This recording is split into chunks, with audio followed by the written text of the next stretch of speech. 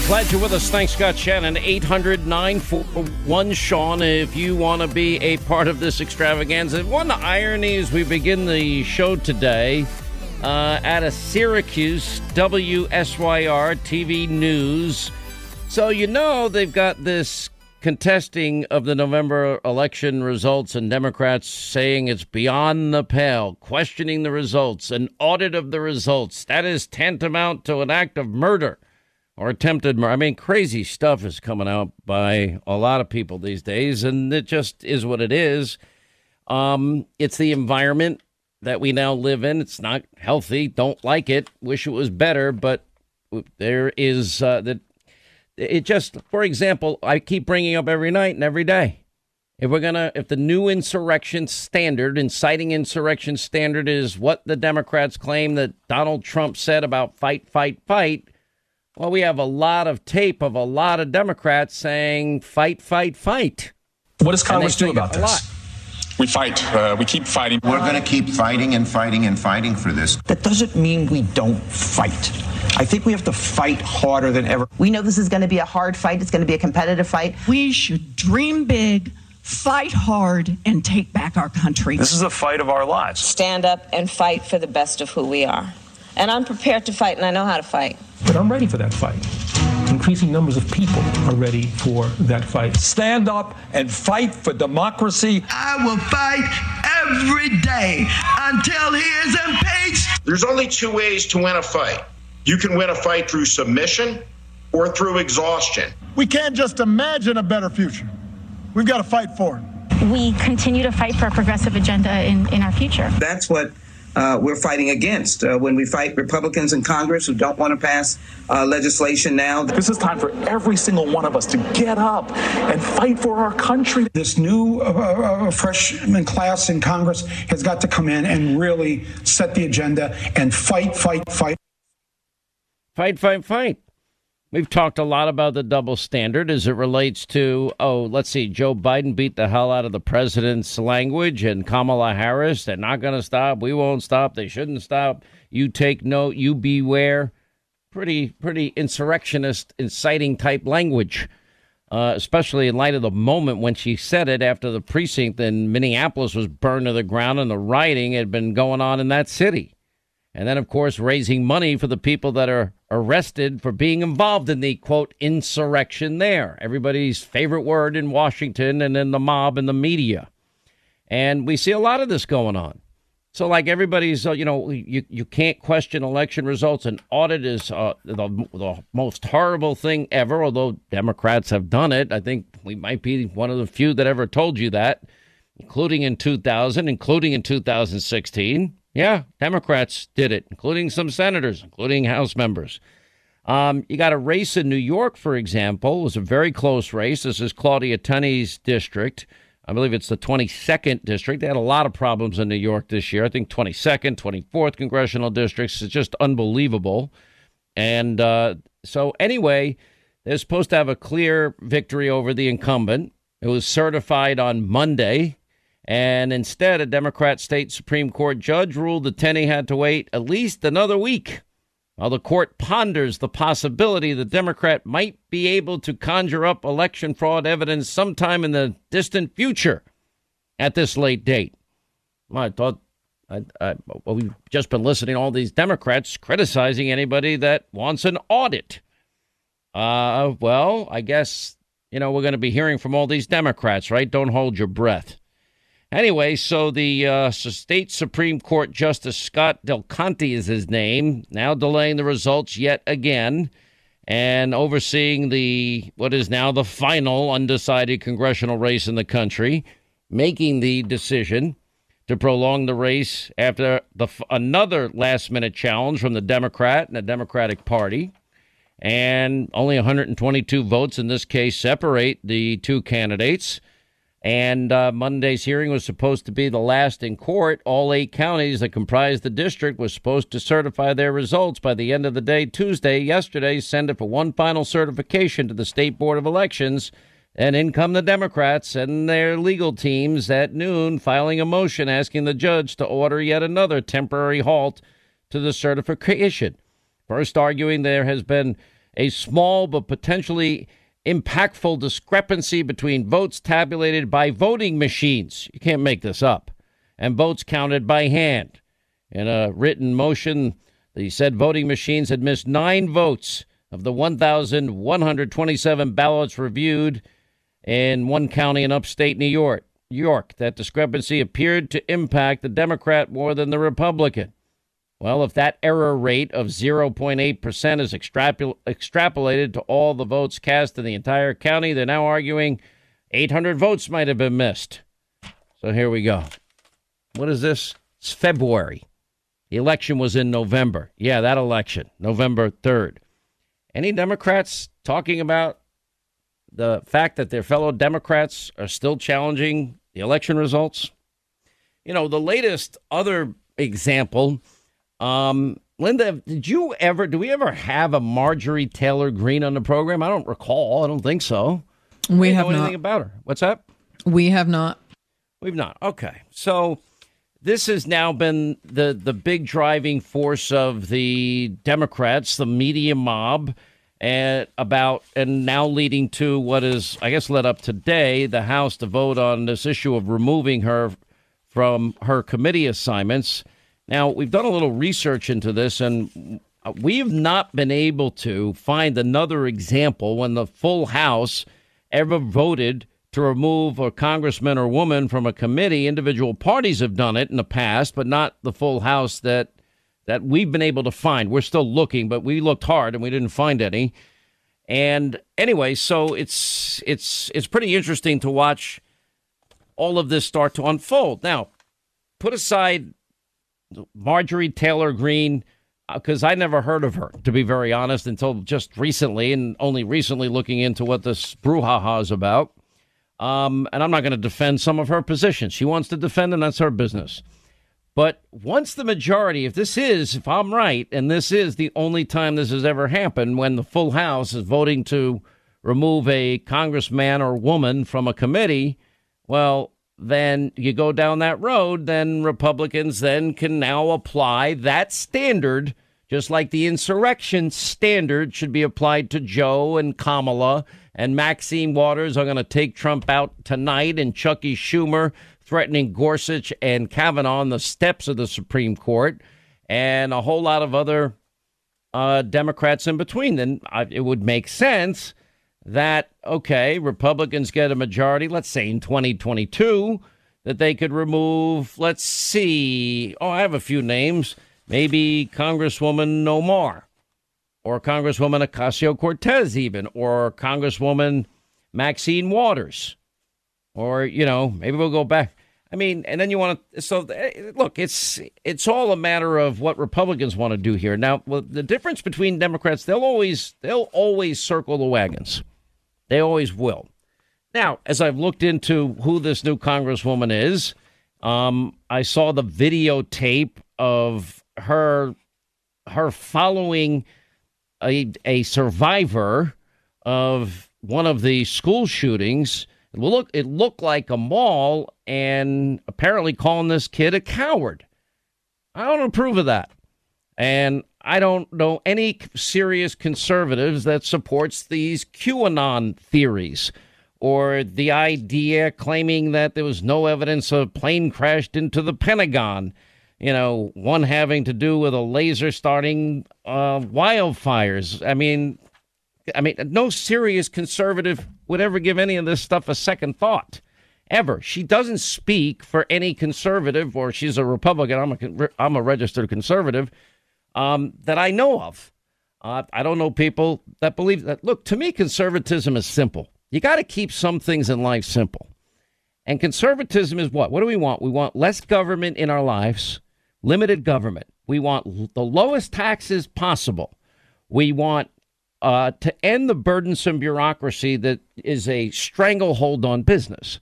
We want secure borders. We want energy independence. We want those high-paying career jobs in the energy sector. We want constitutional justices. People want and deserve cities and towns that are safe and secure. We believe in law and we believe in order.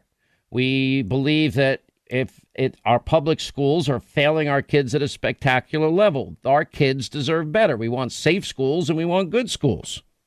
It's pretty simple. We want free and fair trade deals and we want peace through strength. So I just look at a lot of the people and I'm like, okay, if they're going to apply the standard to the whole Republican Party, I don't know of anyone that has supported some of her views, but at the end of the day, it's up to the people in, for example, Congresswoman Omar's district or Maxine Waters' district or Tlaib's district or Ocasio-Cortez's district, if they want to keep these congressmen, women, whoever they happen to be, in the party and in their district. They're going to be the ones that make the ultimate decision on this. Don't forget, you have Tlaib impeach the MFer, and I'm going to take Trump out tonight, Maxine Waters. So I'm just looking at the conspiracy theories because that's the whole rap on Marjorie Taylor Greene. Okay. One of the big differences I noticed right away is I'm like, well, I barely heard of her and I pay attention to this every day. She's not setting the agenda for the Republican Party. She's not. She's a new member. You gotta work your way up the ranks. But any of the ideas that I've read are not supported by anybody that I know is a conservative, a lot of them. And I'm just like, okay, I just told you what I stand for as a conservative. I don't know why somebody is involved in all these conspiracy theories, but I see other conspiracy theories and other horrible things said and believed. For example, if you look at squad members, Congresswoman Omar, don't forget that, far too long we've lived with the discomfort of being second-class citizens. Remember this? And she said CARE was founded after 9/11 because they recognized that some people did something. That sounds like a conspiracy theory. Remember the Newsweek reporting on the anti-Semitic tweets about Michael Bloomberg, expressing his support and his run for the president. I wonder why. And, them apparently believe she's implying that, some support for Bloomberg is because he was Jewish. She was accused of anti-Semitism for that.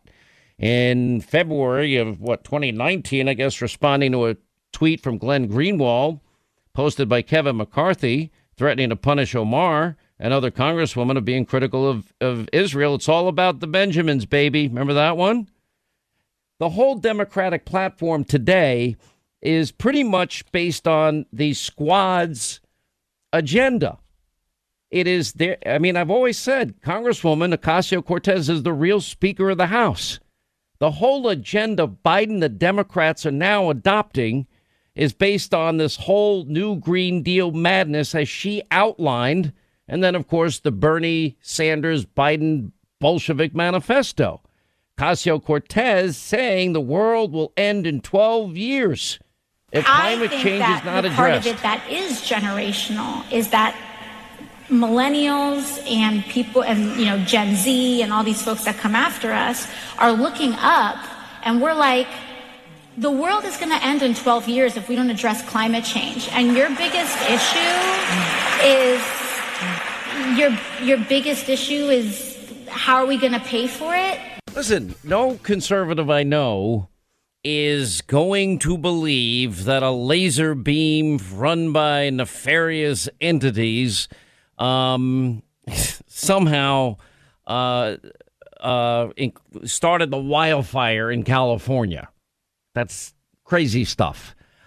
Nobody intelligent person is going to say or claim there's no evidence that a plane crashed into the Pentagon. We lost a good friend of this program that day, Barbara Olson, for those of you that go back with us a long time. And all of that happened. And, I think the thing I didn't like the most about what they said about this Republican Congress, well, why is, if a kid survives a school shooting, leave the kid alone. Why would you be following this kid? He's a child. Leave children alone. It's unbelievable to me. But with all that said, if this, again, it's sort of like with this whole, incitement to insurrection. If we're going to say that's the language, then you got to apply it to everybody. And that means all of the crazy people in the Democratic Party. One big difference, whoever this new freshman congresswoman is, she's different from the Democrats in the squad because they're actually running the entire Democratic Party and setting the entire agenda for the entire party. Big difference. 800-941-SEAN as we continue. All right, 25 till the top of the hour, 800-941-SEAN. I'm just going over some of these comments and conspiracy theories of the left. I mean, it really is crazy stuff. Ocasio-Cortez, the world will end in 12 years if climate change is not addressed. Where's the new Green Deal originate? That's Congresswoman Ocasio-Cortez. That's the Bernie Biden manifesto.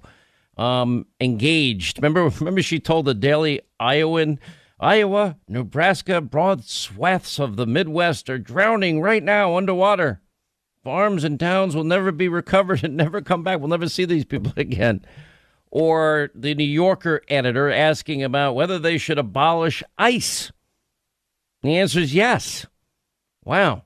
And then would you get rid of the Homeland, all of the Homeland Security department in this country? Yes, I think so. Like, okay. Then you have, let's see, Congresswoman Presley. There needs to be unrest in the streets for as long as there is unrest in our lives. That was published in the Boston Herald this past summer. Another squad member, Tlaib. Well, she got in a big controversy over what was clearly a virulent anti-Semitic tweet. New York Post reported on that one. And that was the phrase, for example, from the river to the sea, Palestine will be free. Yeah, that phrase is an old PLO slogan calling for Israel's elimination. River to the sea, that means the entire country, and groups like Hamas have adopted it. Oh, just a little side note there. And other comments, I just mean, just of it was the name trying to create a safe haven for Jews post the Holocaust, post the tragedy, persecution of Jews across the country at the time. And there's always been a calming feeling, I tell folks, when I think of the Holocaust and the tragedy. And in fact, it was my ancestors, Palestinians, who lost their lands and lives. It's been having an ongoing battle on that issue. Another squad member. And there's been plenty of them. Congresswoman Omar's comments, we've gone over those in great detail, and so much more. You look at, well, what is the squad and the Bernie Sanders Biden manifesto? $15 minimum wage. It's right out of the Green New Deal. 12 weeks of paid family medical leave. Let's see. And then, of course, now being written into executive order after executive order, a lot of these things, especially 3 new executive orders on the issue of immigration yesterday while nobody was paying attention. Right to work, ending private prisons, no travel bans. It never was a Muslim travel ban. No, that was not what it was, although the media said it was. That wasn't it. Opposing the border wall. It's Medicare for all. The whole agenda is this radical left agenda, the Green New Deal. All of it is led by the squad. So I don't even know who this obscure member is. If we're going to have one standard, you got to apply it equally to every member. Now, I did, by the way, I was able to finish my research in this more recent break. And let's see here. Very simply, in the entire history of the Congress, 20 members have been expelled, 15 from the Senate, 5 from the House. Now, they're talking about committee removal here. Of 17 of these, 20 expelled for supporting the Confederate rebellion. So now you're in the Civil War.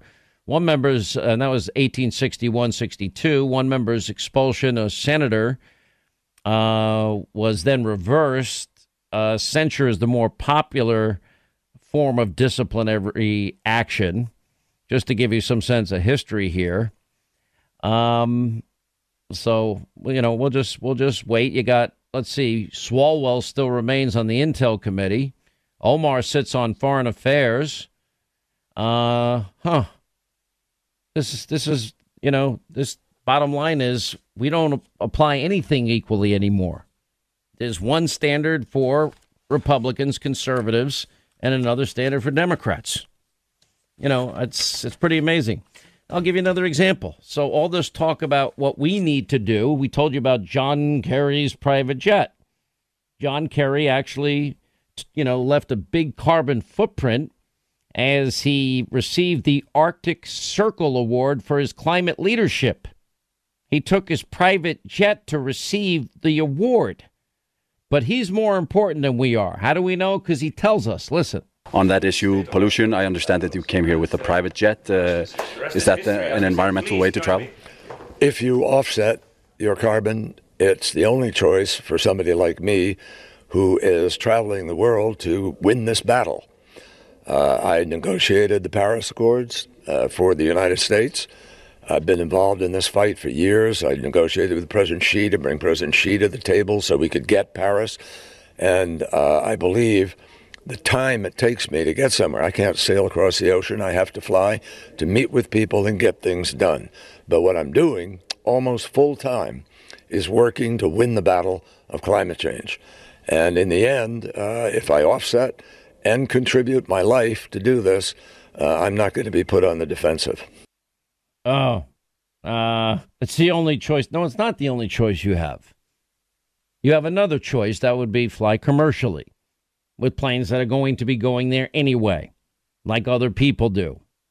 And this offset nonsense. Well, I've had 15 affairs. Let me offset it with a diamond ring, or offset it with a new set of golf clubs. Nah, that's a crock as well. We learned that in the Al Gore years. The only choice I have to win the battle. The Paris Accords, the one where we're the idiot country that pays all of the money. And we look at countries like China and India as developing nations, and they pay a tiny, tiny fraction of what we end up paying. I'm not buying it.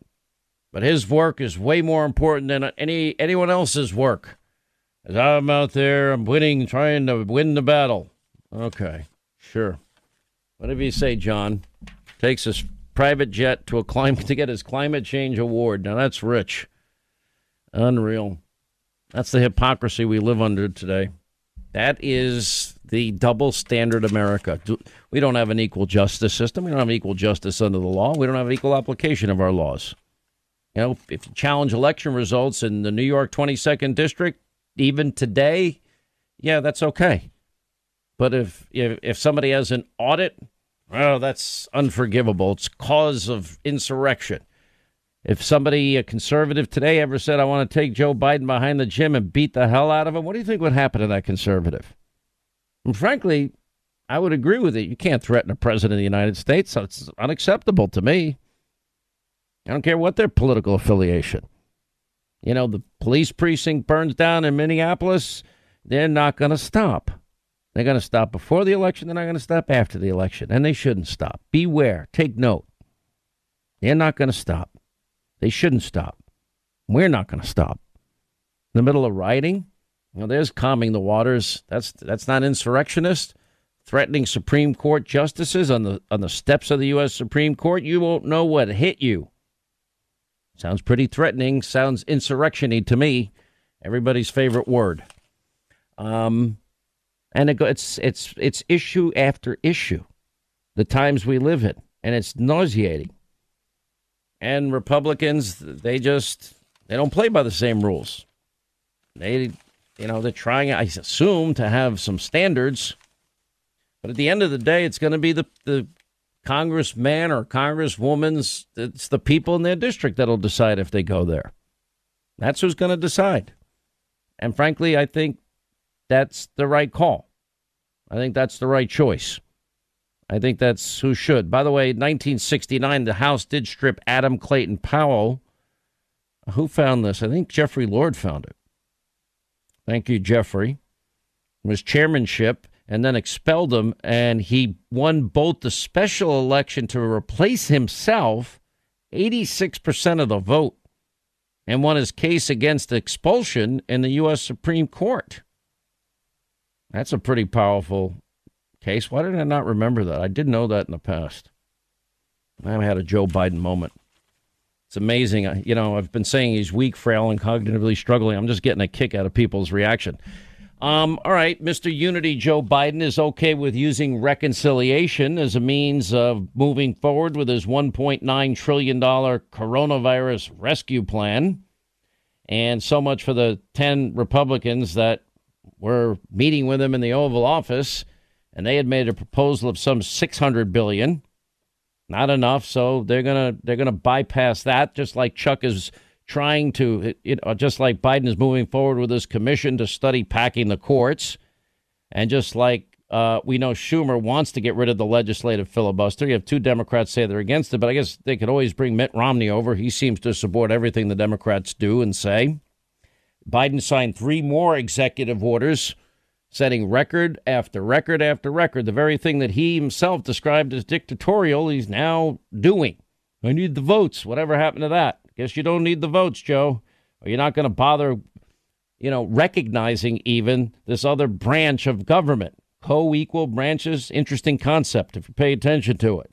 Signed 3 executive orders yesterday to reverse immigration policies of Donald Trump, including clearing the path for citizenship for 11 million illegal immigrants in the country.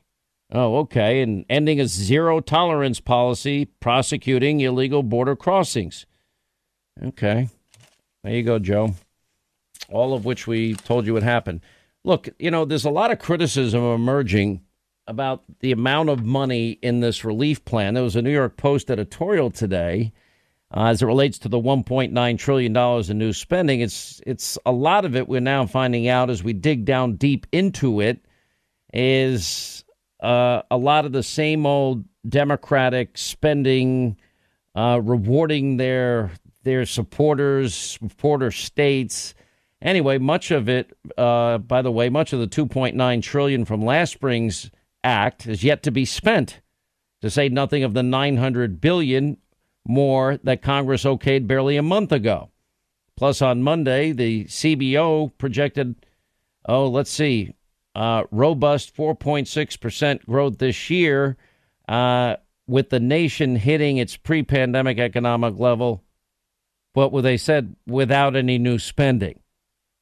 And I think that is overly optimistic. We'll see. I want Americans to get back to work. That would be good. Manchin has said he's not going to vote for a COVID bill on party line vote. He said he opposes $15 minimum wage, and he thinks states and local governments, local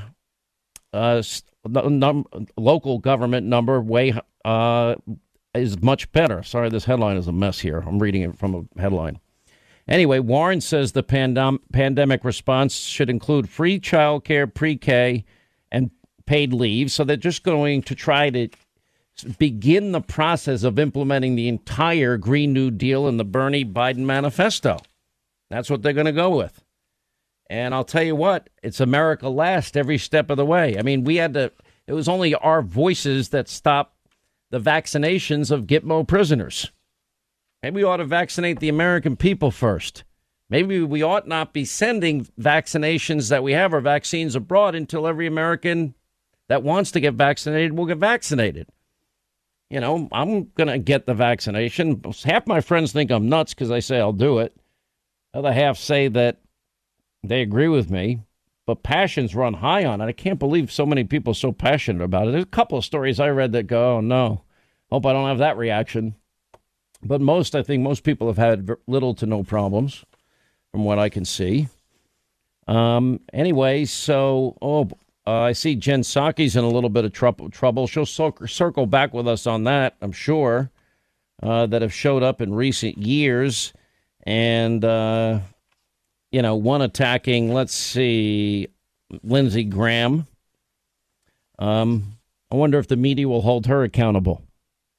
I didn't see the briefing today. Then wow, Space Force. What did that mean?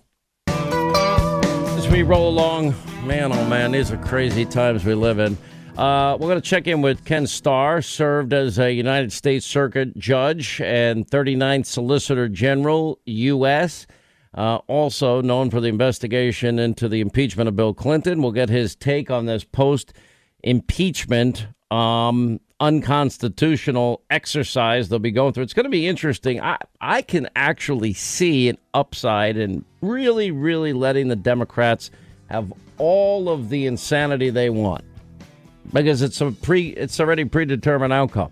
Let them bring in witnesses. Let them harp on this. Let them do it morning, noon, and night. I'm all for it. We'll bring in our witnesses next. All right, hour 2, Sean Hannity Show. Thank you for being with us. 800-941-SEAN. You want to be a part of this extravaganza. All right, so we've been telling you about this latest impeachment shift show, predetermined outcome. And yes, it's going on anyway, no matter what, because that's pretty much the unity that Joe Biden was calling for, I guess. Every constitutional expert, lawyer that I have discussed the issue with all say the same thing. Some, I guess, disagree, but most say the same thing, the ones I talk to, and that is that it's unconstitutional. You know, impeachment is for the purpose for removal from office. Well, that office is no longer held by President Donald J. Trump. So there is no purpose for the thing to begin with. It also raises the jurisdictional issues. Does Congress, does the Senate, does the House have jurisdiction? And, of course, the whole process of impeachment, why the Senate would ever validate what the House did with their snap impeachment with no witnesses, no defense whatsoever, is beyond comprehension and a very dangerous precedent. Then you can add to all of this the double standard of how we're defining insurrection with the words of Joe Biden, Kamala Harris, Chuck Schumer, Nancy Pelosi, Maxine Waters, and many others. Ken Starr, lawyer, he served as the U.S. Circuit Court Judge, 39th Solicitor General of the U.S., of course, led up the Clinton administration investigation. How are you, sir? I'm doing great, Sean. Thanks so much. Let's talk about your take on this. Let's start with the constitutional aspect, which should be the main argument and is the main argument put out by the president's new attorney, David Schoen. Yes, I have not had a chance to review today's filing, but I know what it contains, and I completely agree with those who say it is unconstitutional. It's manifestly unconstitutional. And I believe, Sean, it's dangerously unconstitutional. And 3 very quick reasons. One, the text of the Constitution is, to me, absolutely crystal clear. And I think everybody now knows it. Impeachment is about removal from office. Then there's a comma in the text, and then and possible disqualification. Okay, so the tail doesn't wag the dog. It is all about removal. Point 2, that's the text. The second is our history. In contrast to the rather obscure example of Secretary of War from the 19th century, Mr. Belknap, I'll get it out. In contrast to that, we have the resignation example of Richard Nixon, and then most relevantly, the House of Representatives just stops, complete stop of the impeachment proceeding then underway. The third is back to the text. If it is, in fact, the President of the United States who is being tried, it's not, then the Chief Justice shall preside.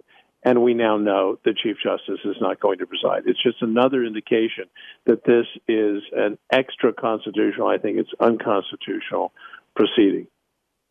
Okay. I mean, there's a lot in what you just said there. Let's go back a step even prior to that, and that is the snap impeachment, as your friend Jonathan Turley says.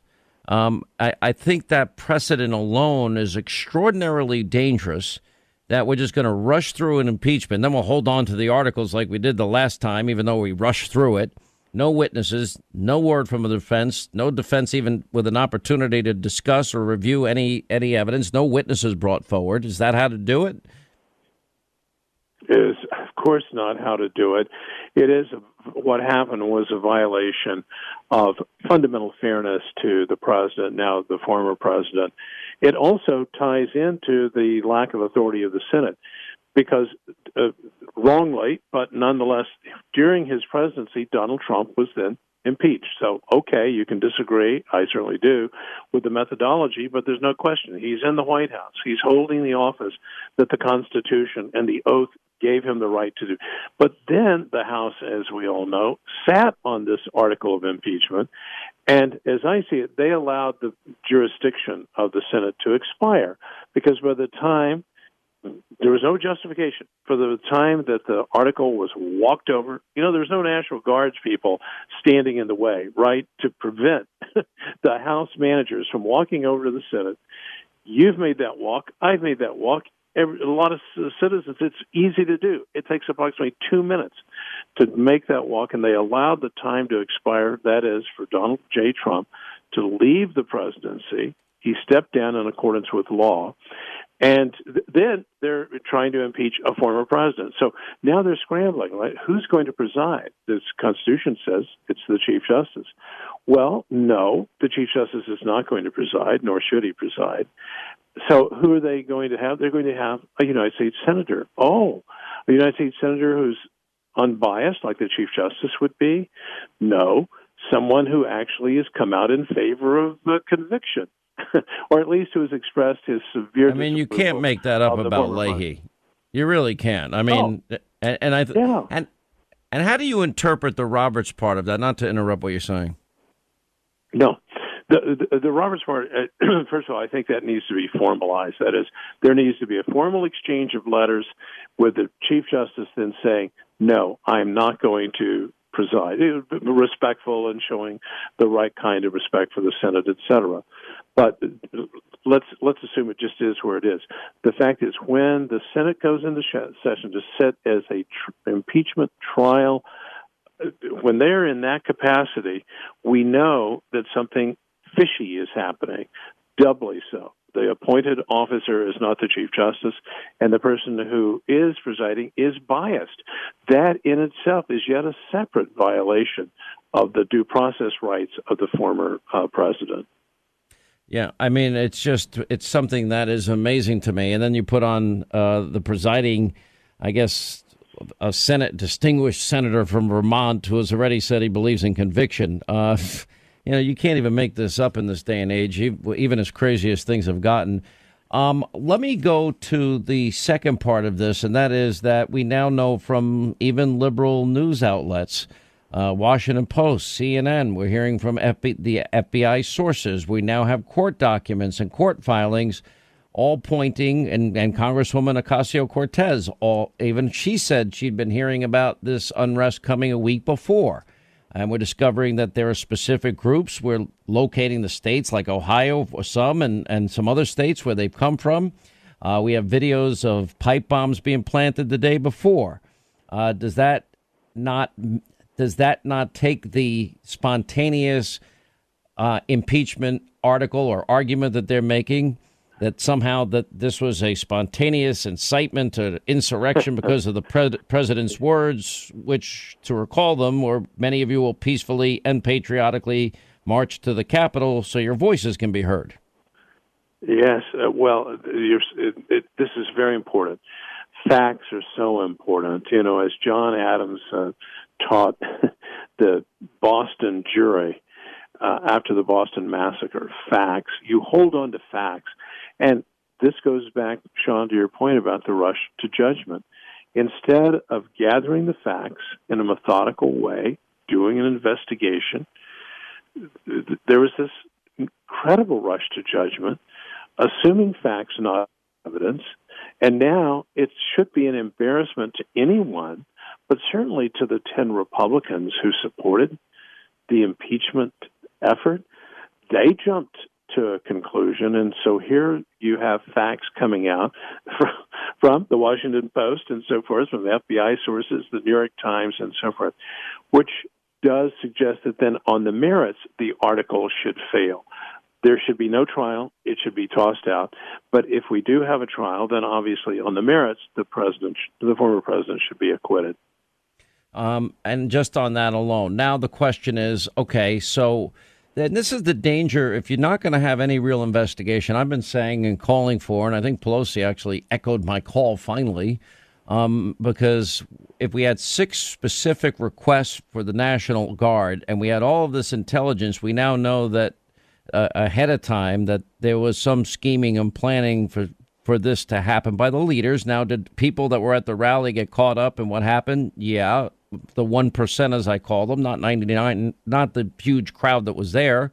But it was a small percentage of people, and they're all going to pay a price for doing so, as you know, Judge. But then when you take it to the next level, if we're going to apply the insightful language and say that that is responsible for the insurrection, well, is Chuck Schumer's remarks on the steps of the Supreme Court threatening Kavanaugh and Gorsuch, you won't know what hit you, or Joe Biden threatening a president saying, I want to beat the hell out of him, or Kamala Harris after the police precinct is burned down in Minneapolis and the rioting goes on there. They're not going to stop. They shouldn't stop.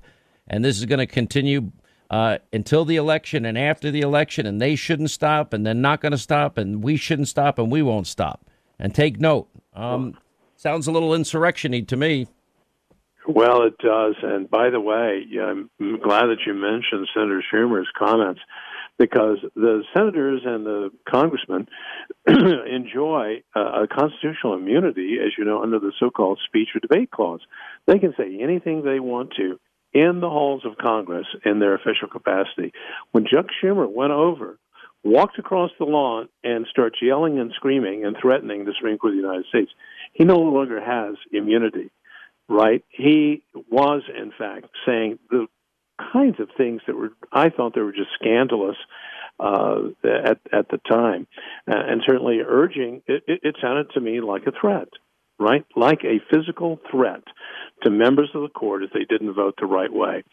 So, yes, and the other kinds of inflammatory language that have been used and so forth. So, yeah, it's just an unmeritorious effort to, and one final point that I want to make in terms of the constitutional infirmities, to go back to that. You've got both the law and the facts on the former president's side. Here's the other dimension. If they proceed and say the Senate, and we have jurisdiction, and let's assume what right now is unthinkable, that they actually convict him. I believe that the Senate of the United States, it will be a day that, again, lives in infamy, because they will have passed a bill of attainder, the functional equivalent of a bill of attainder, which is very simple, fancy words, legal words. It just means the legislature doesn't impose punishments on people, on private citizens. They can take action against their own members, right? But they cannot impose a punishment. That's a judicial function. That's an Article 2 branch function, an Article 3 branch function. They will have passed, in effect, a bill of attainder, which is specifically prohibited by the Constitution of the United States, and which was in response to parliamentary abuses. And what we're seeing, including in the House manager's submission yesterday, Sean, as you saw, they're summoning up parliamentary practice as if that's a good thing. Those practices were very questionable. Witnesses or no witnesses? Oh, I would try to get rid of the thing as quickly as possible, but I would love to get the advice of folks right there, such as Lindsey Graham, who you have frequently, because he talked about Pandora's box, and whether he was talking about confirmations or he was talking about, we have a few arrows in our own quiver. It's sort of, beware of what this is sort of mutual assured destruction. I wish they would stop for the sake of the country, and to heed President Biden's call for unity, as you said at the very outset. Biden's silence is deafening ever since he used the words. I think they're meaningless to him. And you can see that with executive orders and reconciliation for his corona relief package. But Ken Starr, as always, we appreciate your expertise. Thank you for joining us today. We appreciate it. All right, as we roll along, Sean Hannity Show. All right, time for a quick call here. Beth in Florida. What's up, Beth? How are you? I'm fine, Sean. How are you? I'm good. Thank you. Quick question for you. Do you think that the reason that they're doing all of this to Marjorie Taylor Greene is has anything to do with the fact that she filed impeachment articles against Joe Biden? Maybe. I don't know. I just don't know. I don't know her, really know nothing about her. I had to literally go and look at what it is that people were saying. And, I mean, there's nutty things there. I think you would agree with that, right? We do have video of the Pentagon getting hit with a plane. You know, a laser beam doesn't start wildfires in California. You know, this whole QAnon thing, I have no earthly idea what that's about at all. End of sentence. And, you know, but the left has people that are crazy, too. You know, to me, it ought to be about the people in districts. They get to decide. And they're taking this major step. And what they're trying to really do is define the Republican Party. She does not define conservatism or Republican or the Republican Party. I've explained what my belief in conservatism is. I think it's pretty straightforward. Do you? Yes.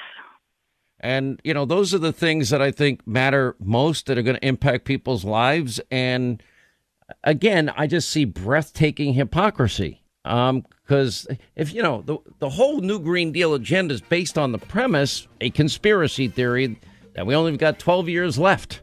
Okay, I'm willing to take that bet, Beth, that we have a little more than 12 years, but actually at that hour, what hour, only God himself knows, right? So anyway, I appreciate it. 800-94, appreciate your call. 800-941-SEAN. We'll continue. I'm not even sure how this happened. I mean, it's an election year. You get locked in, busy. Obviously, the presidential race kind of overrides a lot of other things. And there's one new senator, freshman senator from the great state of Kansas, who has taken on D.C. And I'm watching from a distance, and I'm saying, oh, maybe there is hope for a few people in Washington. I'm hopeful that my instincts are right. He's also a medical doctor. His name is Dr. Roger Marshall, now the senator from the great state of Kansas. Sir, how are you? Sean, good afternoon. It's an honor to be with you today. Well, what are your first impressions of the swamp and the sewer? Wow. You know, it's just every day this temperature is rising. Just amazing. President Biden talked about unity, but evidently his examples of unity are to separate Americans from their jobs, raise our utility bills, and attack our values. So the swamp, unfortunately, is alive and well, and we're going to keep battling. Yeah, it is what it is. Did any of it surprise you so far? Have you had a chance to meet some of your Democratic colleagues that are now moving forward with the latest impeachment sham with a predetermined outcome? You know, Sean, maybe, one surprise as I listened to the fake impeachment articles being read in the Senate floor was just the visceral hate that I saw in the people's eyes, the visceral hate of President Trump. And it just absolutely is palpable. Trumpitis, Trump-phobia, whatever it is, it should be a DSM-3 diagnosis. So I think that's what surprised me is the hatred is real. Yeah, it is real. Let me ask you a couple of big things. So next week, you're jumping right into the fire. You've got this impeachment show. To me, it's a predetermined outcome, considering 45 of you included, don't believe this to be constitutional. Then one has to ask the next logical question is, what is the point? Yeah, absolutely. What is the point of an unconstitutional impeachment trial when actually it's going to drive up the temperature? What does this impeachment trial do to unite us as a country? What does it do to build jobs? What is this doing to get vaccines in people's arms? It's driving us further apart. This is a great opportunity for President Biden to show his leadership, and unfortunately, he's just turning the temperature up. Yeah, it's happening there. Now, as a doctor, you've been also watching the COVID vaccine rollout. It's been a disaster in a lot of states like New York. I'm sure you saw the recent news, the underreported deaths in New York in nursing homes, underreporting by as much as 50% there. You see, I can't believe we've politicized medicine to the point where medical doctors can't even discuss some type of therapeutic options that are showing promise. If you mentioned the word going back a while ago, hydroxychloroquine, you're almost, it's sort of like being admitting you're a Trump supporter. Have you ever been a Trump supporter? Meanwhile, we've had a bunch of studies now come out confirming that used early, hydroxychloroquine works. But yet that discussion was shut down. We now live in this woke environment, cancel culture, draconian shutdowns that are devastating people's lives. It's brutal. Yeah, you're right, Sean. And certainly I remember discussing hydroxychloroquine way back in March and April. I was reaching out to doctors on the front line, people involved with studies, and most of them showing promising results. And guess what? Here we are a year later, and now since we have a new president, it's okay to talk about it and report those results. We've been censored, like many folks have, whenever we would even present some of the CDC studies showing the comorbidities, people that are dying from the virus as well. So it's been frustrating, but I just got to stop and brag on what Warp Speed did. When we sat down with Vice President Pence back in November, the Doc Caucus, a group of us doctors here in Congress, he talked that we could get 40 million vaccinations out by the end of January. We hit that a couple weeks ago. Some states really struggling getting the vaccines out, and other people starting to make hay as well. So I was in 4 different institutions in the Kansas City metro area. By the way, go Chiefs. I was in there last week, and they're doing an amazing job. Just people on the ground, that everyday nurse that's volunteering, putting vaccines in arms. It's great to do something positive, and we're just so excited to be out there seeing our hard work come to fruition. I could certainly understand. Mahomes is some quarterback, isn't he? I mean, if you talk about I mean, you could see there's these elite quarterbacks. There's some people that just stand out, and he's right there with the greats of all time. And then he's going up against one of the greatest of all time, Tom Brady. So I'm just assuming you're picking the Chiefs. Absolutely. Officially, it's 31-24 is the wager I'm making with Senator Rubio from Florida. But you're right. Mahomes has the arm strength of John Elway, but he has the athleticism of an Ozzie Smith, at that shortstop. So all in this one body, an amazing athlete. Then he's got the mind of Joe Montana. He seems like he's just always a step of everybody. He's been a joy to watch and the greatest mental relief I've had over the past year. And I've not been the biggest fan of football this year, like a lot of other people, for a lot of different reasons. What do you make of Biden now going to use reconciliation to pass this $1.9 trillion relief package, as they call it? All the use of executive orders, more than 3 or 4 times now, combined, the last 3 presidents before him combined, more than them. He once said in his own words, I'm not a dictator. I've got to get the votes. Well, apparently, by his own definition, he's calling himself bad names. Exactly. So he's doing the opposite of unity. If you were, talking Machiavellian, you would tell Joe Biden to come in here, commit all of his crimes in the first week, and by golly, he did it. He's done over 42 executive orders, twice as many as President Trump or President Obama did at this point in time, and that divides us. Again, it kills jobs. It drives up the cost of gasoline at our pumps. He's attacking our values. In this COVID relief package, there was no negotiation. He never reached out to Democrats or Republicans. He said, here it is. And the consequences of this COVID relief package, which he wants to do through reconciliation with no input from Republicans, it's a blue state bailout. It's dollars for illegal aliens. And what we need to keep an eye on is, Sean, we just printed $4 trillion, borrowed money from our grandchildren. Let's throw another $2 trillion in there and see what happens to inflation and our national debt, right? So there's a lot of red flags going on here. Joe Biden is doing the opposite. I'm unfortunately, my job keeps me in New York, and I could tell you when Donald Trump put his tax plan in effect and took away the state income tax deduction, I ended up paying a lot more in taxes. And what I said at the time, and I stand by now, is, well, I shouldn't have had the tax break in the first place, because all of the states, like your state, great state of Kansas, that elect responsible politicians that balance their budgets and fund their pensions, they shouldn't be on the hook for liberals being elected in all these states that spend recklessly and run huge deficits and don't fund their pensions. But, you're right. There's going to be a big blue state bailout. New York doesn't deserve it. They don't deserve the people of Kansas's money. And even though I have living here, quote, I would be the beneficiary, but it's not right. Yeah, you're right, Sean. We need to be much more targeted with whatever relief we give. There are still people hurting out there, and I want to help those folks. But the state of California, record state income this past year. So, actually across the nation, state revenue was pretty flat. Amazingly, we had built this incredible economy, much more resilient than we thought. We have unemployment down to around 4% in Kansas. We're coming back. We're coming back strong, and the last thing we need to do is go print another $2 trillion. Instead, if we had to do anything, let's talk about infrastructure, something that's long-lasting. We want to help out the people that need it most, but we don't need a blue state bailout. Yeah, maybe we shouldn't have gotten rid of all of those high-paying career jobs in the energy sector. Let me go back to your medical professionalism for a second here. Look, I've told my audience, I mean, when my number gets called, whenever that is, I don't think it's going to be anytime soon to get the vaccine. I'm going to get it. And half my friends think I'm nuts, and the other half agree with me. And, you know, when I read some of these stories, it does make you a little skittish. I will say that. People now are writing Hannity's an anti-vaxxer. No, I'm not. I'm going to get it, just like I get a flu shot every year. Right. So, Sean, I've received the vaccine. My parents got their first shot.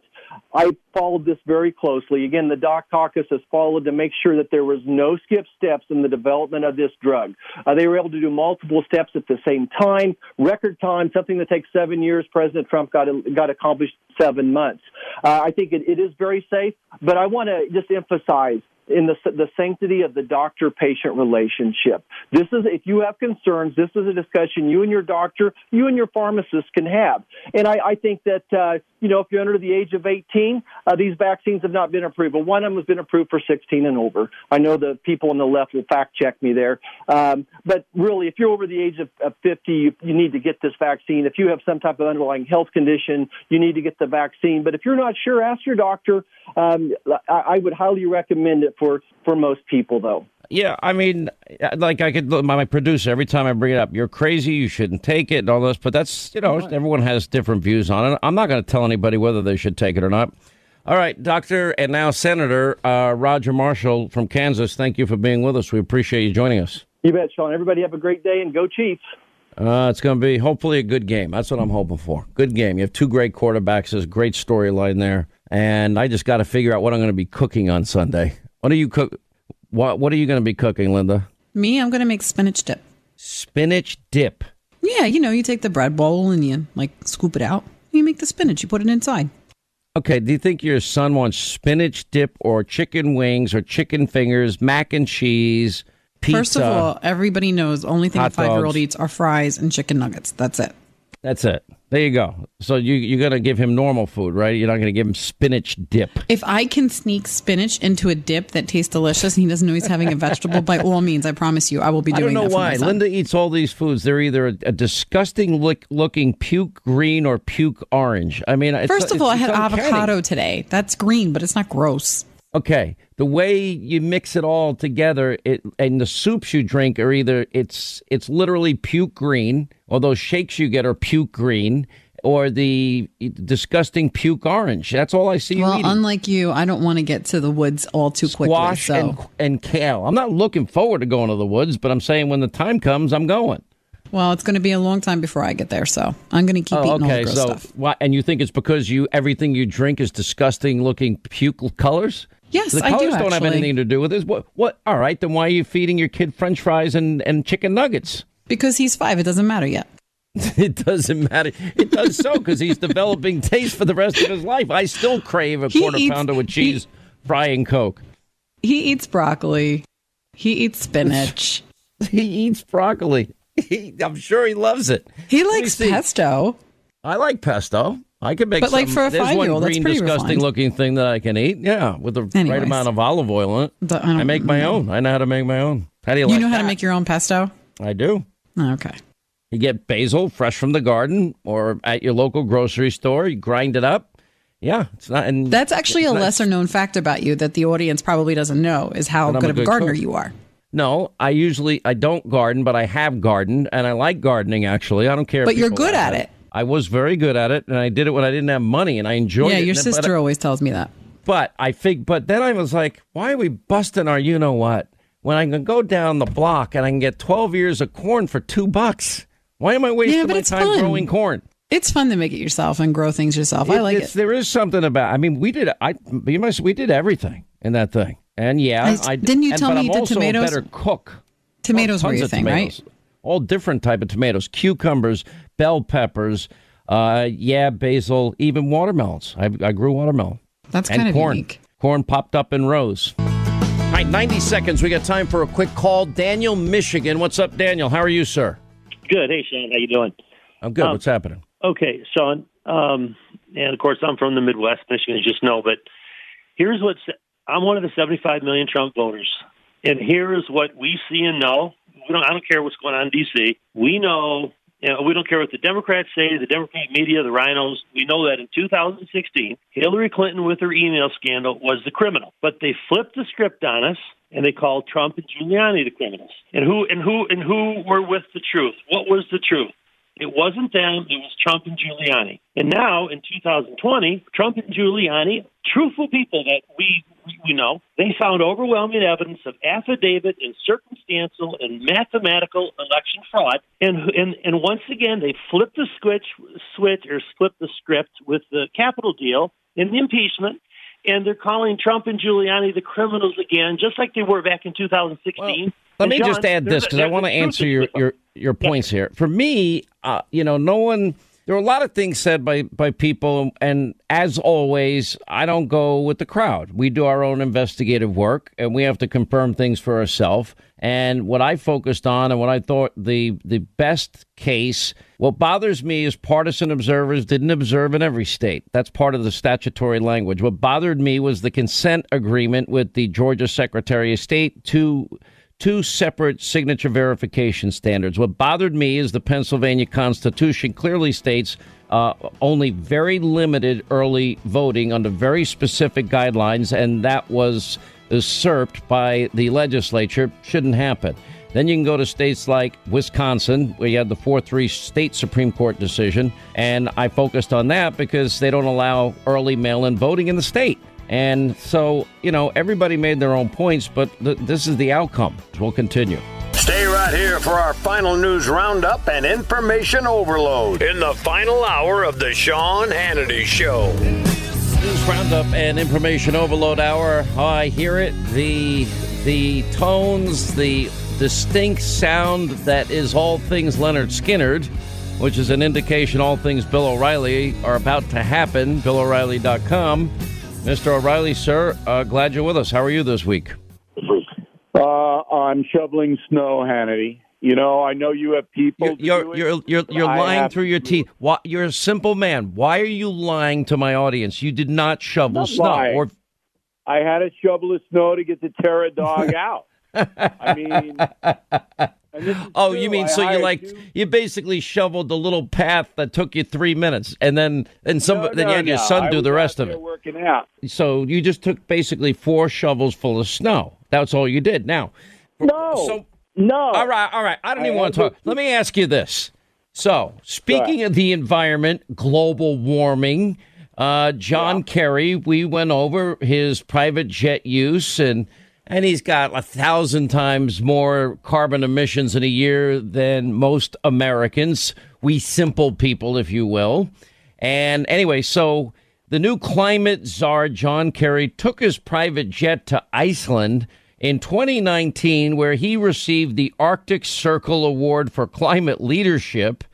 Now is defending his high pollution carbon emitting ride, saying that the only choice for someone like me who's traveling the world to win this battle, it's the only choice available. Oh, I'm like, okay, only you're that important, John Kerry, that you would even say something that's stupid. On that issue, pollution, I understand that you came here with a private jet. Is that an environmental way to travel? If you offset your carbon, it's the only choice for somebody like me who is traveling the world to win this battle. I negotiated the Paris Accords for the United States. I've been involved in this fight for years. I negotiated with President Xi to bring President Xi to the table so we could get Paris. And I believe the time it takes me to get somewhere, I can't sail across the ocean. I have to fly to meet with people and get things done. But what I'm doing almost full time is working to win the battle of climate change. And in the end, if I offset and contribute my life to do this, I'm not going to be put on the defensive. Oh, his work is more important than yours, Mr. O'Reilly, and more important than pretty much everyone else in the world. He's the most important person working on behalf of the environment.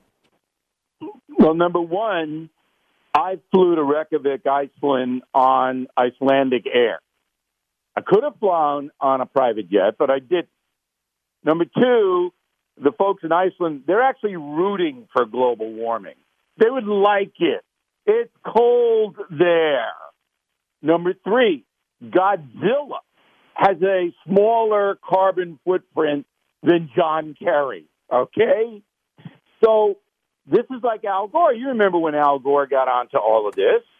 And then Al Gore's mansion, his air conditioning everywhere. He's got the private jet. It's the same old thing. So I don't mind these guys flying around in private jets, but there is a bit of hypocrisy here. He doesn't have to do that. He can fly like regular people fly on airlines.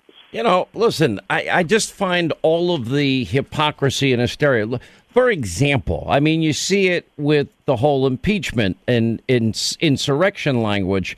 Well, Bill, not only is it unconstitutional, not only do they not have jurisdiction because you can't remove somebody that's not in office from office, putting that aside, which is why John Roberts is not presiding. We have the honorable senator, completely biased, already has decided to convict Donald Trump presiding over this shift show.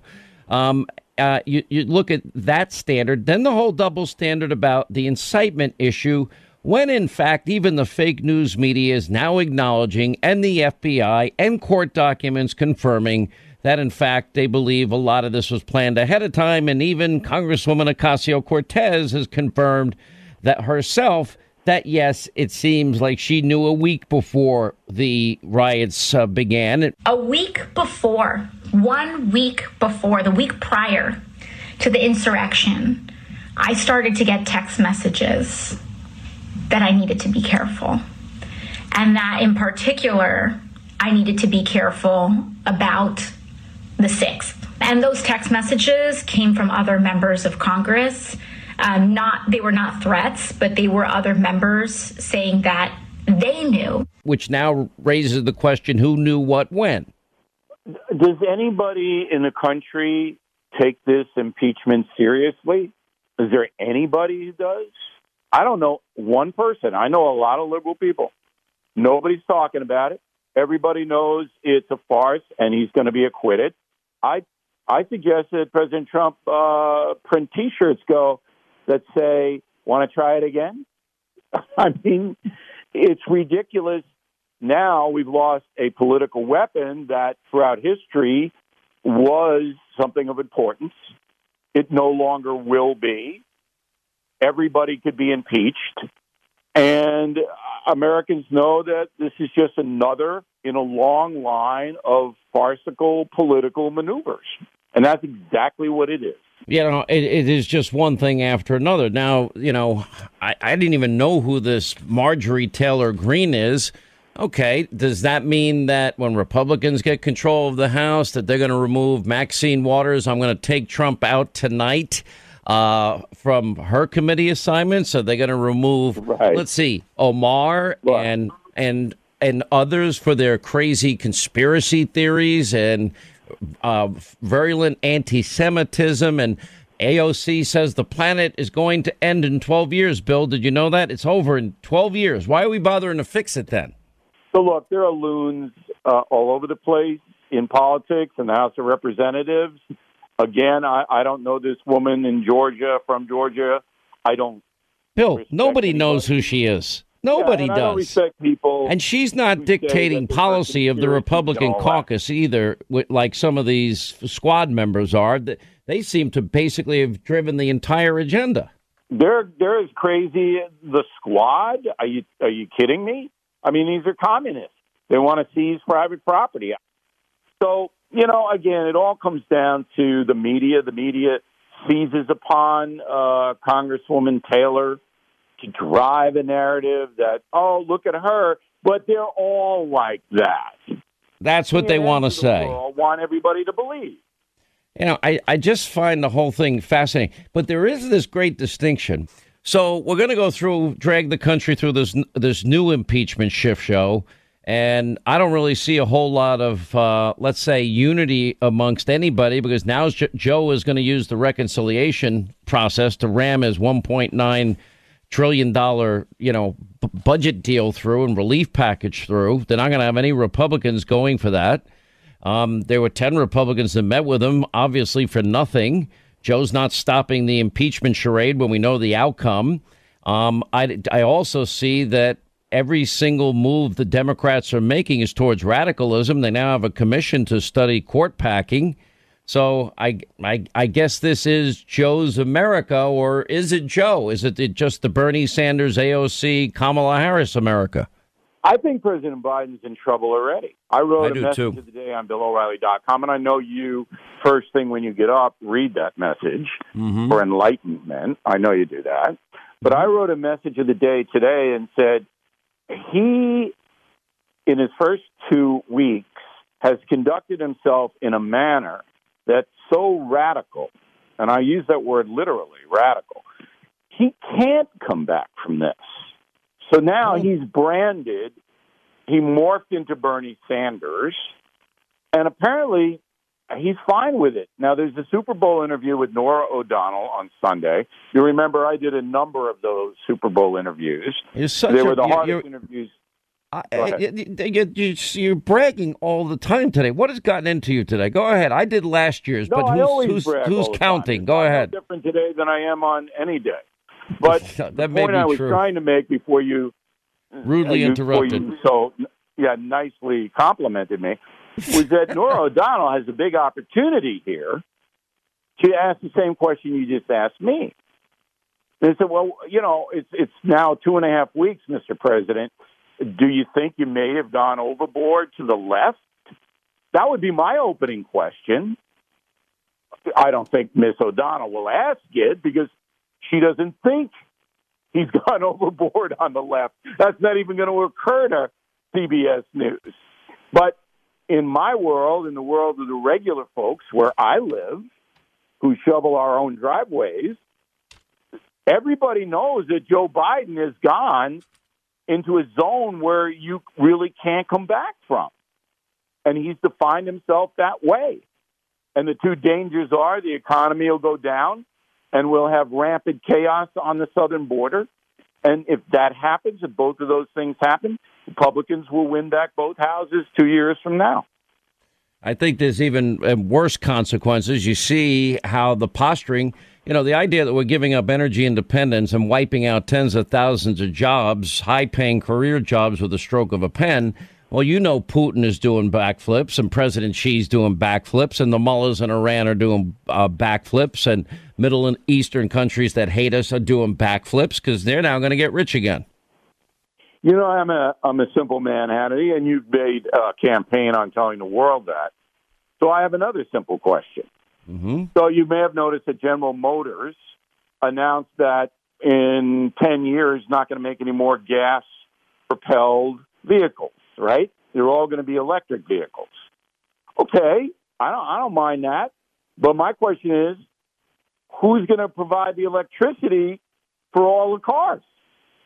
Are we going to have like a windmill where the gas stations are? Who's going to do that? No, they're just going to throw it on the rolling blackout grid in California, Bill. You ought to be able to figure that out. If you wipe out the fossil fuel industry, that includes electricity. And you can't use nuclear either. They don't support that. For example, all of those skilled workers who are in the coal industry and transferring those skills to what we need to do in terms of dealing with reclaiming abandoned landmines, what we need to do around plugging leaks from oil and gas wells and transferring those important skills to the work that has yet to be done that needs to get done. The President of the United States has expressed in every comment he has made about climate the need to grow the new jobs that pay better, that are cleaner. What President Biden wants to do is make sure those folks have better choices, that they have alternatives, that they can be the people who go to work to make the solar panels. They were making them here at home.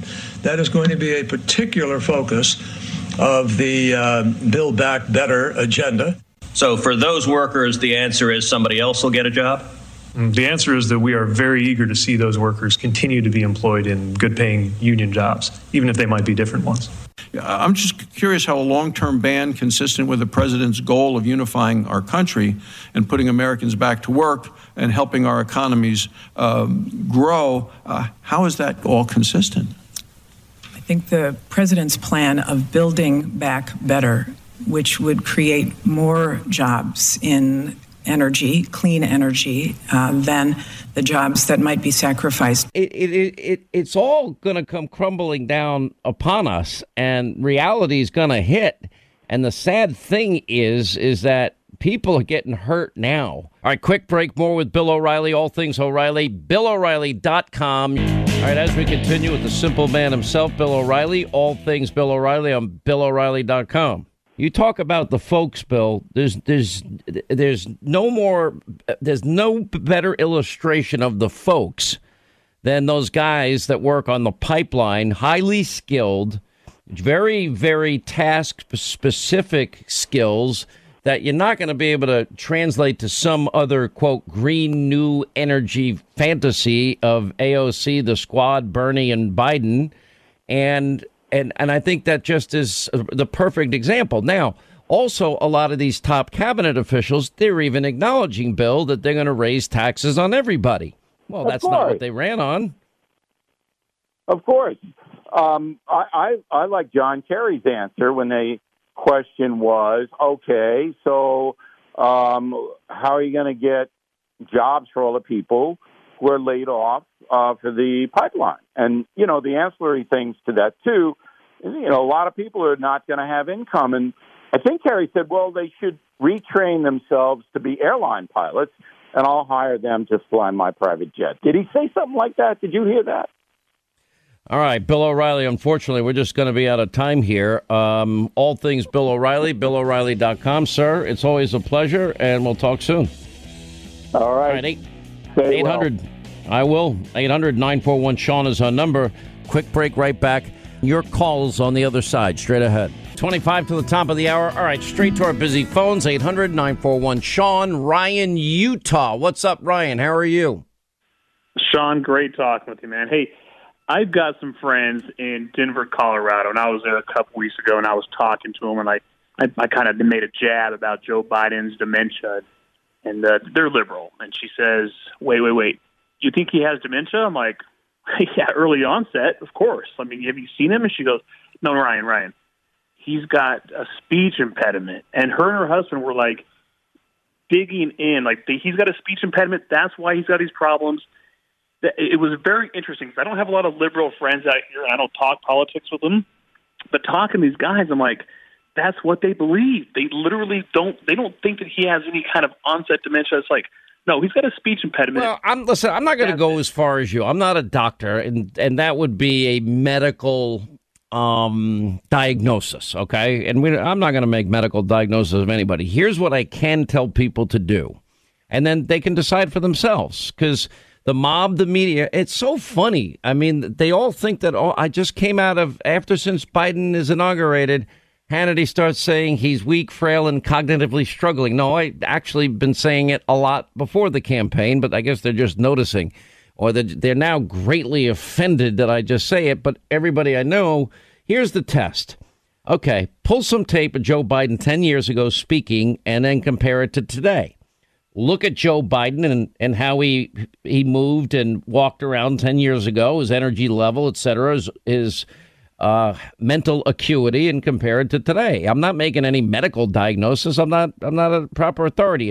And I stand by my statement that compared to 4 years ago, 10 years ago, he looks weak to me. He looks frail, and it's obvious he's struggling cognitively. Look, I guess, you could say it's just forgetfulness. I'm not going to make a medical diagnosis, as I said, but are people in denial about it? Not anybody that I know. People ask me about it, Democrats, Republicans, all the time. And I know Democrats that wanted Joe Biden to win, they confidentially tell me, yeah, every time he opens his mouth, I'm like, oh, don't put your foot in it again, Joe. We hold these truths to be self-evident. All men, women created equal, endowed by the thing. It's like they're on pins and needles, afraid what's next. Look at this week. He said twice, we're going to increase the number of vaccines available to America by 400 to 600 million. And we're going to guarantee by the summer that 300 Americans are going to get the vaccine. We expect these additional 200 million doses to be delivered this summer. and some of it will begin to come in early summer, but by the midsummer that this vaccine will be there. And the order, and that increases the total vaccine order in the United States by 50%, from 400 million order to 600 million.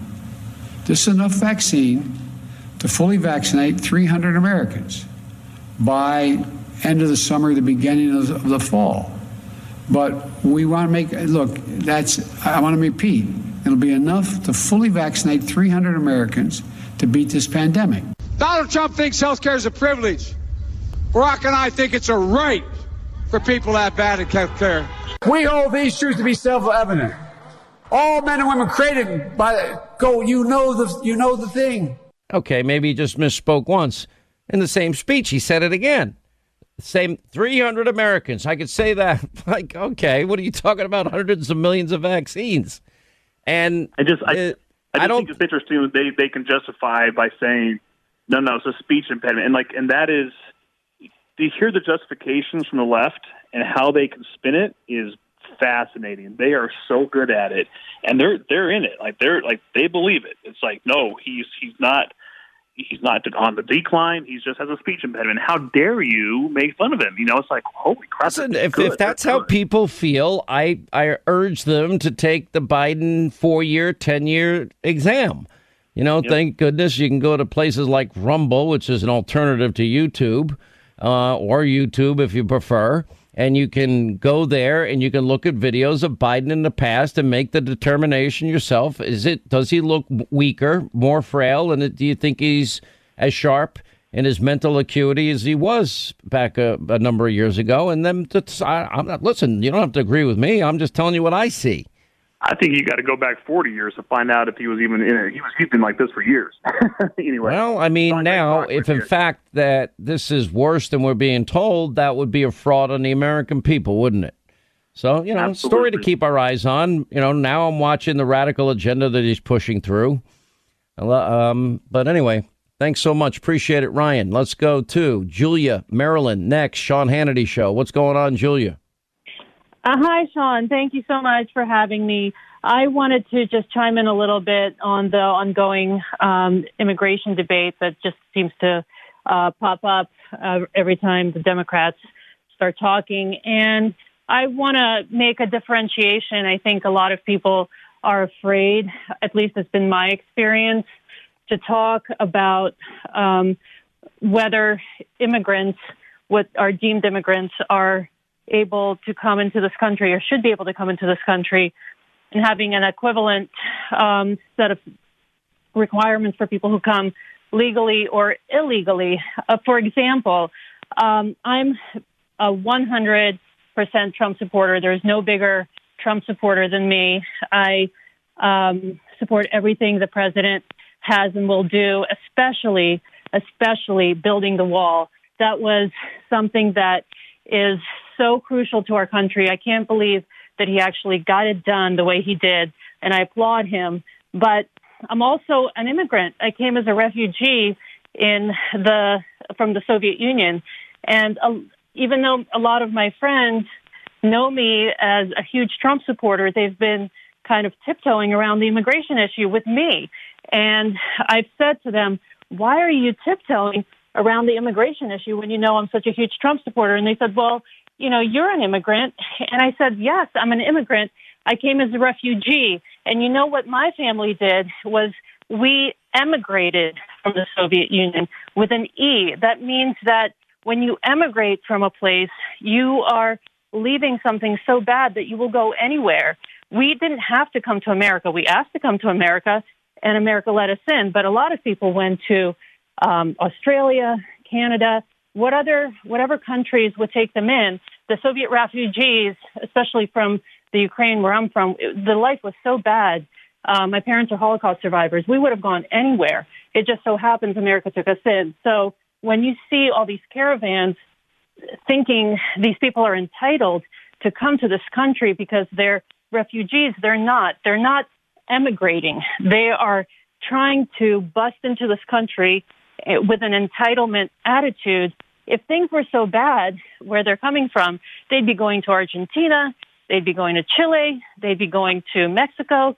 But no, they have to come to America because they think they deserve it. And there's a difference. And so people who are conservative, people who are President Trump supporters, please do not be afraid to talk to the immigrant issue. Don't try and whisper around it with immigrants like me. Julia, I'm glad you got here. There's simple things for me. I think we ought to have merit-based immigration, period. I think we ought to have we ought to be able to check one's background for any radical associations. That's for the safety and security of the American people. Next thing, in the day and age of COVID, I think we've learned a thing or two. There's a medical background check needs to be standard operating procedure in my mind. To make sure that you're not bringing anything into the country that could impact or negatively impact an American when you get here. You got to have a job. You've got to be self-sufficient. And if not, then, the American people can't be expected to pay for your kids' educations and food on your table and et cetera, et cetera. And most countries recognize this. Australia, New Zealand, et cetera. It's very hard to get into these countries. And I just think if we do it, it's for the betterment of America and for the people that do get to come in. I don't care where you come from.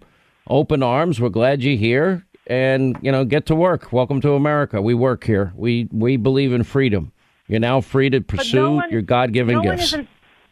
No one is entitled to come here. We could have been refused, and we would have said, thank you for letting us try. We'll go somewhere else because we're fleeing somewhere terrible. We're not coming to America. We're escaping a terrible place, and that's the difference. These people are not escaping a terrible place. Send them to Well, some of them are. I mean, let's be blunt here. Some of them are, but they're not entitled to come here.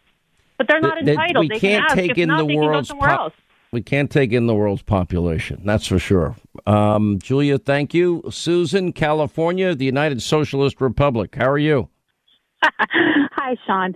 Hey, I'm just perplexed. When Trump was in office, the Democrats did absolutely everything to stop his nominees getting out of committee, to getting their his cabinet offers getting a vote. They did everything. They sued him on absolutely everything. Where are the Republicans? Short of the Texas lieutenant governor or whatever suing, where are they? He's done 47 executive orders, and they're not suing. They're not complaining. They're letting his cabinet picks just go right on through. Well, I can answer some of this for you, and because I have my own sources in life and my own people, my own researchers, and I can tell you that, in fact, there are a number of suits that will be filed on a lot of these. Now, you're right on the Texas lawsuit, and they did get an injunction that stopped one of Biden's executive orders there, but he signed 3 more yesterday on immigration. So are they ready and organized? No, I didn't think the Republican Party was ready and organized either, with enough poll watchers, observers, and lawyers in place for the election in places where historically they need to be. I mean, you got to face certain truths and reality. I don't think people were trained properly enough. Hopefully lessons will be learned the hard way.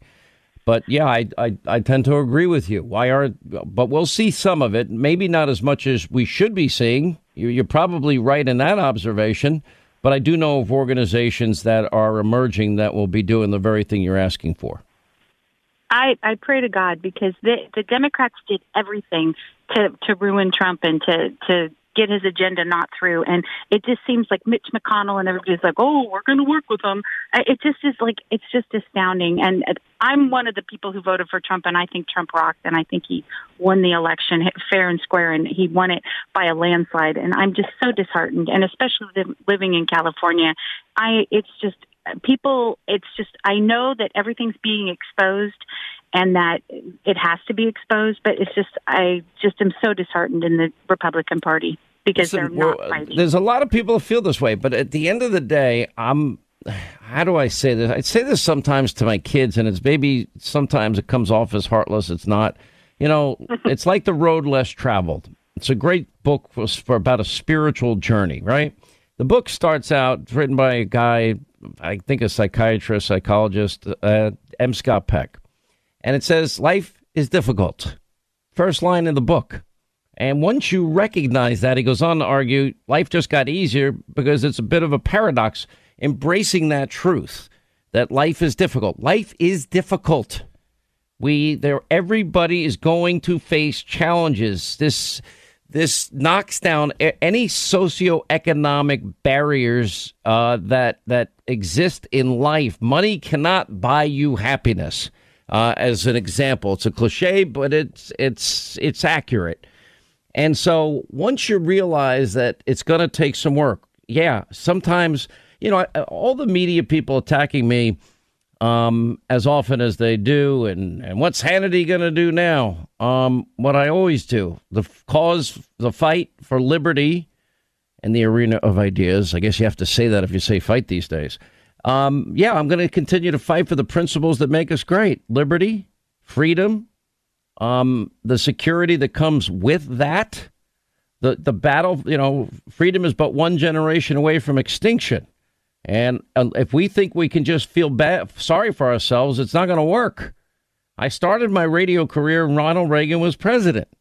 Then it was Bush 41. And then it was Clinton for 8 years. Then it was George W. Bush for 8 years. And then it was Obama for 8 years. That's a lot of 8-year terms. Then Trump for 4. I mean, the idea that an election loss should set us back, it shouldn't.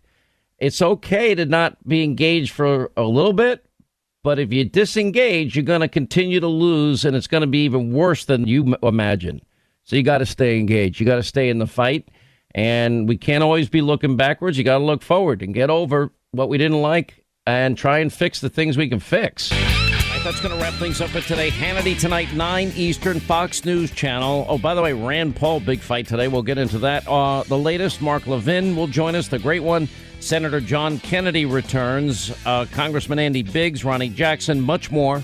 We hope, as always, you'll set your DVR, never miss an episode. Hannity tonight, 9 Eastern. We'll see you then. Thank you for being with us. Back here tomorrow.